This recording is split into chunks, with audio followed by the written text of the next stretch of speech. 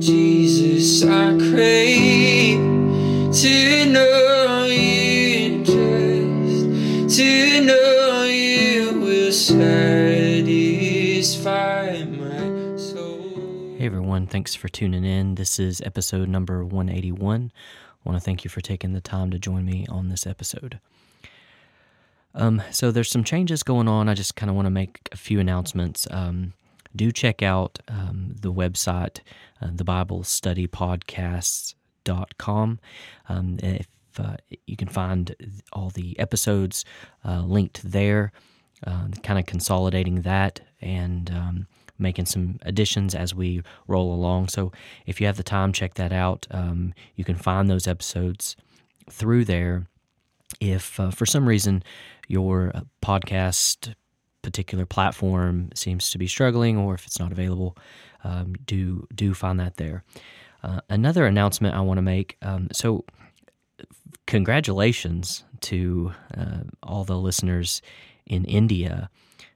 I read that they had a successful moon landing on August 23rd, 8:34 a.m. So I think that makes the fourth nation to be able to successfully land on the moon. So that's awesome, and congratulations to all the India listeners there. That's quite an accomplishment. So we're going to jump into this topic. It's something that I've been kind of fascinated with these past couple of days. Thank you for your patience, by the way, for this next episode. And it comes out of the book of Ruth. You may be familiar with the story of Ruth. It's taught and spoken of a lot. There's tons of connections and learning that can be found through the book. And so my intention for this particular teaching is just to read through some. I have some notes that I've taken, but I also want to be kind of fluid in what might come to mind. This isn't intended to be exhaustive, more so to provide some just points and some ideas to kind of suggest things for you to think on and explore. Perhaps these have been some things that you may have never noticed before, so I hope that it excites you to discover what's maybe new inside of Scripture, but obviously has been there all along. So it's wonderful how God does that, and how He can make the Word a living experience. And if we're not careful, we can allow our Bibles to become very mundane and very monotonous. But if we'll ask God, the Holy Spirit will breathe on it fresh for us, and He can help us to discover things we've never seen or heard or noticed, even though maybe we have went through it countless times. So that's what I want to do today in this episode. Perhaps there'll be more parts as we go along. We'll just kind of see. Ruth is a pretty short book, I believe 4 chapters. It's a fantastic reading, quite exciting and encouraging. So if you haven't checked out the book of Ruth, I do encourage you to do so. So I'll start reading some, and then we'll just kind of plug in some thoughts and considerations for you as you are processing this episode. And so Ruth chapter 1, it says, "In the days when the judges ruled, there was a famine in the land. So a man from Bethlehem in Judah, together with his wife and 2 sons, went to live for a while in the country of Moab. This man's name was Elimelech, his wife's name was Naomi, and the names of his 2 sons were Mahlon and Chilion. They were Ephrathites from Bethlehem, Judah, and they went to Moab and lived there. Now Elimelech, Naomi's husband, died, and she was left with her 2 sons. They married Moabite women, one named Orpah and the other Ruth. After they lived there about 10 years, both Mahlon and Chilion also died, and Naomi was left without her 2 sons and her husband. So just to kind of get an idea of what's happened here, and this is the Bible often does this, and sometimes we take it for granted. What takes us 5 verses to go through encompasses many years. And though we don't know exactly how much time passes, we don't know necessarily the ages of the characters in the storyline, we do have some general information. We do know that there was a transition by a wife named Naomi and the husband Elimelech, that they were from Bethlehem in Judah and belonging to Ephraim, because they were Ephraimites, so that would have derived from the Ephraim. And these 2, husband and wife, had 2 sons. Now, I want to point out some biblical name meanings, because they have names, if you're familiar or not. Hebrew names carried meaning. They weren't arbitrary. Many times, or most times, there was a reason for the name, and it carried descriptors of the person.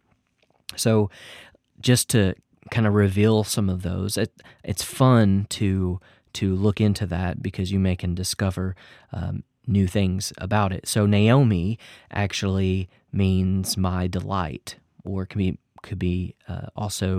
mean sweet. And just to touch ahead, Naomi calls herself Mara later on, which means bitterness. So you kind of see this flip from sweet to bitter. Now, the name Elimelech might kind of sound familiar if you've spent some time in your Bible thinking of Melchizedek. But Elimelech means God is king. Now, that's interesting. And one of the sons, Mahlon, means man of sickness. So that could shed a little bit of light, perhaps, on some of his situation, circumstances, etc. The other son, Chilion, means man of finality, coming to an end. A couple things there. Now, you'll also notice that many names or meanings of the names can carry a wide range of meaning. So it's not always easy, cut and dry. There is some kind of flexibility or fluidity to understanding the names and how they can maybe apply in different situations and what we can learn from them. It's actually, I believe it's Eric Lundy, if I'm remembering right, did this Majesty video regarding the genealogies. And, oftentimes genealogies, especially in our Western culture, can be very boring for us to read, and it kind of, you just go through this name after name after name. But he presented a slideshow of compiling all these meanings behind the names in the genealogy, and it actually created this roadmap, if you will, all the way leading to Christ. And it was a very prophetic picture of when, aligning these names, Lineage of Majesty. Maybe that's what it's called. So if you haven't seen that before, I do recommend it. It will definitely give you a greater appreciation for names and genealogies, etc. So we find here now with these names of our initial key players in the story, we find that there was a famine in the land, and as a result of this famine, they relocated. And that is a man and his wife and 2 sons. So they went to live in the country of Moab. Now, if you recall Moab, Moab was a incestuous son of Lot with his oldest daughter. Now, Moab means, or it can mean, who is your father? It can also mean water of a father. So this family moves to the region, the place called Moab. Well, during that time there, we find that Elimelech, Naomi's husband, dies, and so she only now has her 2 sons. But these sons married 2 Moabite women, one named Orpah and the other Ruth. Now, when I was putting this together, I find necessarily which woman was married to which son. We don't see that here. Perhaps you could uncover more if you studied it more in depth, but we simply know that the 2 brothers married 2 Moabite women. And I would say it warrants some consideration, because for a person of certain Hebrew or Jewish roots, for them to marry outside of their own people could be considered a pretty big deal, perhaps an offense or a serious issue. So just to consider that, because it's I think no small thing as we consider that. And so these 2 women, Orpah, which her name means, here's a broad range, drip, it could mean cloud, it could mean neck or mane, like I guess some mane on a horse type thing. And then the other daughter-in-law named Ruth. And Ruth can mean friend, associate, vision, or view. And after 10 years in this place, Mahlon and Chilion also died, the sons. And so we'll continue on here. So now Naomi was left without her 2 sons and without a husband. So she's in a bad place. At this point, she's in a place not her own. She has no family there. There's these 2 daughter-in-laws, but in as far as being taken care of, having resources to live and to survive, she's basically at a bad place. Likely she would resort to begging, perhaps even prostitution, to be able to survive. So she's in a bad place, just so we can appreciate a little bit what is happening and going on. So verse 6 says, when Naomi heard in Moab, remember she's there, that's where they're at, that the Lord had come to the aid of his people by providing food for them, because remember there was a famine. That's what caused them to move to Moab. She and her daughters-in-law prepared to return home from there. With her 2 daughters-in-law, she left the place where she had been living and set out on the road that would take them back to the land of Judah. Then Naomi said to her 2 daughters-in-law, "Go back, each of you, to your mother's house or home. May the Lord show you kindness as you have shown kindness to your dead husbands and to me. May the Lord grant each of you will find rest in the home of another husband."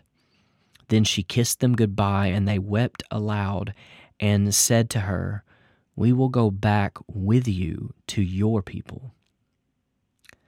Okay, so let's just pause right here. This is something that I noticed. So, like I said, I've been kind of fascinated on this for a few days now. And as I was preparing for this, this actually just came out in the midst of putting together some thoughts. So this is like hot off the press, and I think it's a pretty substantial thing to notice.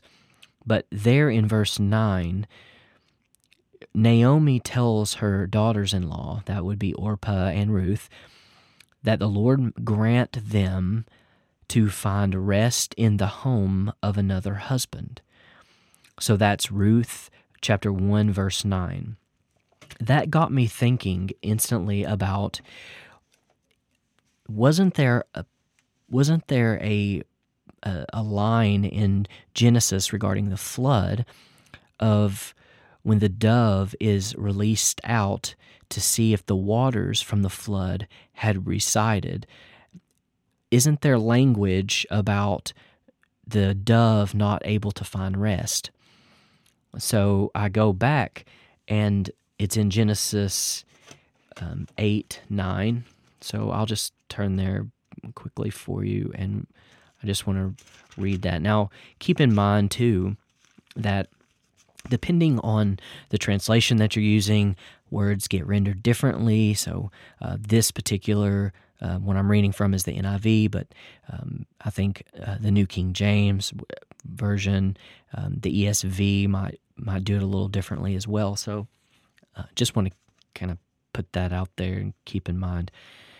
So Genesis 8, verse 9 says, "But the dove could not find nowhere to perch, because there was water over all the surface of the earth. So it returned to Noah in the ark. He reached out his hand and took the dove and brought it back to himself in the ark." So when I looked previously in the New King James, it uses the word, "it found no resting place." Now that kind of encapsulates the idea of what we're talking about, a resting place. A dove or a bird, for that matter, would light on a place and perch, or be a place of resting. Well, if we look at the Hebrew word in Ruth 1:9, that's the word. Now, forgive me, Hebrew pronunciation scholars out there. Menuha. It's Menuha. This is translated as rest. It can also be translated as resting place. And that word in Hebrew is a noun. So be thinking, a noun, person, place, or thing. In Genesis 8:9, the Hebrew word there is Manoah, Manoah.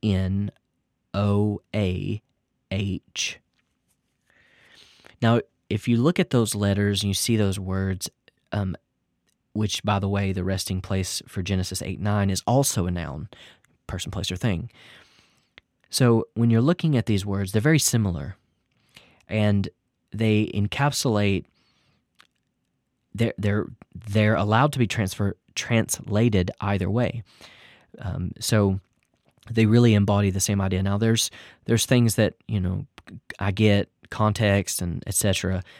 Can make things alter a little. And I'm by no means a scholar in Hebrew or Greek or Latin or any of this. But it's an interesting connection.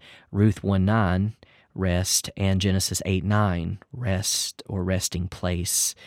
Similar words here.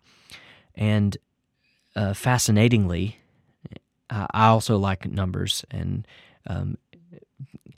when God inspired and penned the Bible through humanity, if you have the eyes to see the majestic arrangements of God's fingerprint in the words, in the text, it's incredible to see some of these, I would call them winks or nods, or just things that happen too frequently to be random chance, but rather, if you will, kind of an exclamation point on the integrity, the validity, the majesty of God's word. So notice Ruth. Now, I also recognize that chapters and verses were not there originally. We added them for our ease. But even with the addition of these things, how they were laid out, it's a very fascinating thing to consider. Okay, so Ruth 1:9, Genesis 8:9. So we see it shares the same verse number. That's fascinating. It shares the same word, or a similar word and a similar translation. And so be thinking then, well, if that's the case, what can I glean from the parallel, perhaps, from the Ruth 1:9 rest and the Genesis 8:9 rest? Well, to the very astute listener who may be, their wheels already may be turning, did you think or consider about Hebrews 4 rest? Well, sure enough, I thought that as well, and revisited it. Now, it's a little bit tricky here because the New Testament is translated in the Greek, so we don't have Hebrews, the Hebrew language for the New Testament, but we do have it in the Greek. So Hebrews chapter 4 talks about this rest, and it, in the first verse or so, it uses the Greek word katapausis to define, or is the word for rest there. It's also a noun. And so I thought, I wonder what verse 9 might say. Well, let's just turn to Hebrews, flip to it here, Hebrews 4:9. So Hebrews 4:9 says, "There remains then a Sabbath rest for the people of God." Now, I don't know about you, but when I came across that, now I have 3 verses specifically using this word of rest, all 3 using in a verse 9 of their chapter. So that's just really cool to me. Now, in verse 9, the word there for rest is it's tied to a Sabbath keeping rest, a Sabbath rest. It's the word, and again, sorry, Greek scholars, Sabbat ismos. So you can see there in the word Sabbath, and so it is embodying this idea of Sabbath keeping. Now, it's not in the sense of keeping a certain day. Don't fall into the trap of that of holding a kind of a ceremonial day. It actually embodies this idea of perpetual Sabbath, this uninterrupted fellowship with the Father and Son. And those are words from W.E. Vine, who is a scholar. But it's encapsulating this idea of rest. So I don't have much more to unpack with that concept, but I merely offer it to you to take and run with and to digest as you so desire and to your heart's extent. But it is a very fascinating idea, and the uniqueness of how it appears, how it can be connected, and the repetition in which it appears in verses 9 of each of those specific books. So fascinating. So, back to our story of Ruth. Kind of wrap this one up for the sake of time, but as the story progresses, we find that well, we'll just read just a second more here. So remember the women, the daughters-in-laws say to Naomi, we're not going to leave you. We will go back with you. But Naomi kind of presses them and tells them, no, you need to go home. I am an old lady, and I'm too old to get another husband. And even if I was to find one and have another child or two, would they wait for them to be grown enough so that they could then have children by them? So she tells them, no, you go back to your family's home and find husbands for yourself so that you can continue on. And so this is a very intense moment. It's very emotional. There's a lot of weeping and kissing goodbye, etc. But if we notice in verse 14, it says, "At this they wept aloud again. Then Orpah kissed her mother-in-law goodbye, but Ruth clung to her." "Look," said Naomi, "your sister-in-law is going back to her people and her gods. Go back with her." Now that's important. It's a subtle thing there, but I think it is important to see. There's a ton of parallels in this book of Ruth. There's a ton of parallels and a ton of conclusions that we can draw.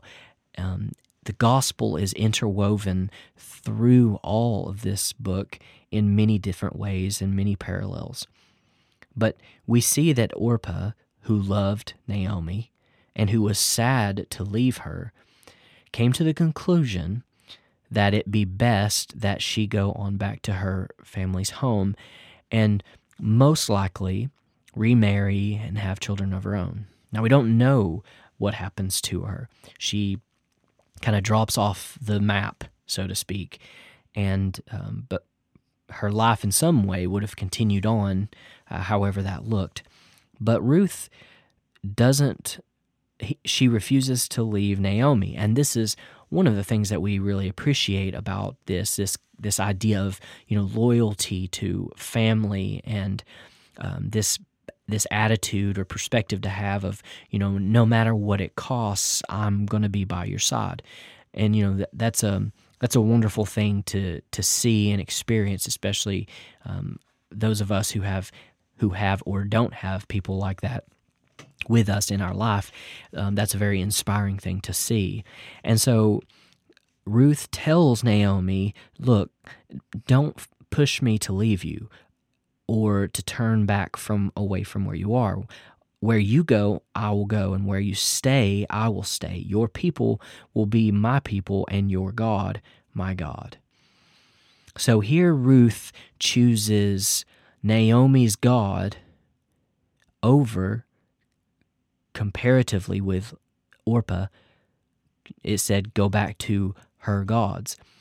So there's a spiritual component to this underlying in this reality where Ruth is saying or is declaring, your God will be my God. And there's lots of things at play here, relationally, economically, socially, definitely spiritually. But so comb through that with a fine-tooth comb and see what you discover. But Ruth essentially says, I'm not going to go anywhere, and we will not separate. Well, kind of skipping through some of this, Ruth, who is trying to generate food for her family, her and Naomi, comes across a man named Boaz. And as we will discover later, Boaz makes a huge difference in her life, both Ruth's life and indirectly Naomi's. And so I think we'll just end it here, and we'll do another episode because there's some really cool things here that I would like to say or to reveal, and maybe it will be helpful to you.